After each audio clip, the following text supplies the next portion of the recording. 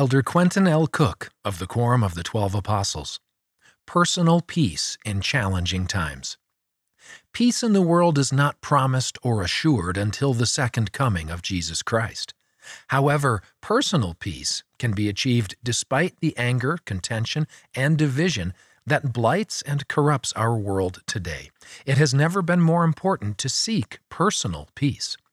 While we will never retreat from efforts to achieve universal peace, we have been assured that we can have personal peace as Christ teaches. This principle is set forth in the Doctrine and Covenants. But learn that he who doeth the works of righteousness shall receive his reward, even peace in this world and eternal life in the world to come. Doctrine and Covenants, section 59, verse 23. What are some of the works of righteousness that will help us deal with disputations and lessen contention and find peace in this world? All of Christ's teachings point in this direction. I will mention a few which I believe are particularly important.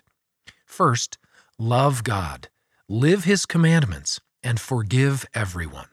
Second, seek the fruits of the Spirit. Third, exercise agency to choose righteousness.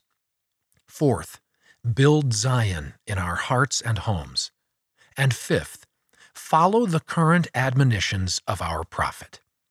I testify and provide my personal apostolic witness that Jesus Christ, the Savior and Redeemer of the world, leads and guides His restored church. His life and atoning mission are the true source of peace. He is the Prince of Peace. See the full address at conference.churchofjesuschrist.org.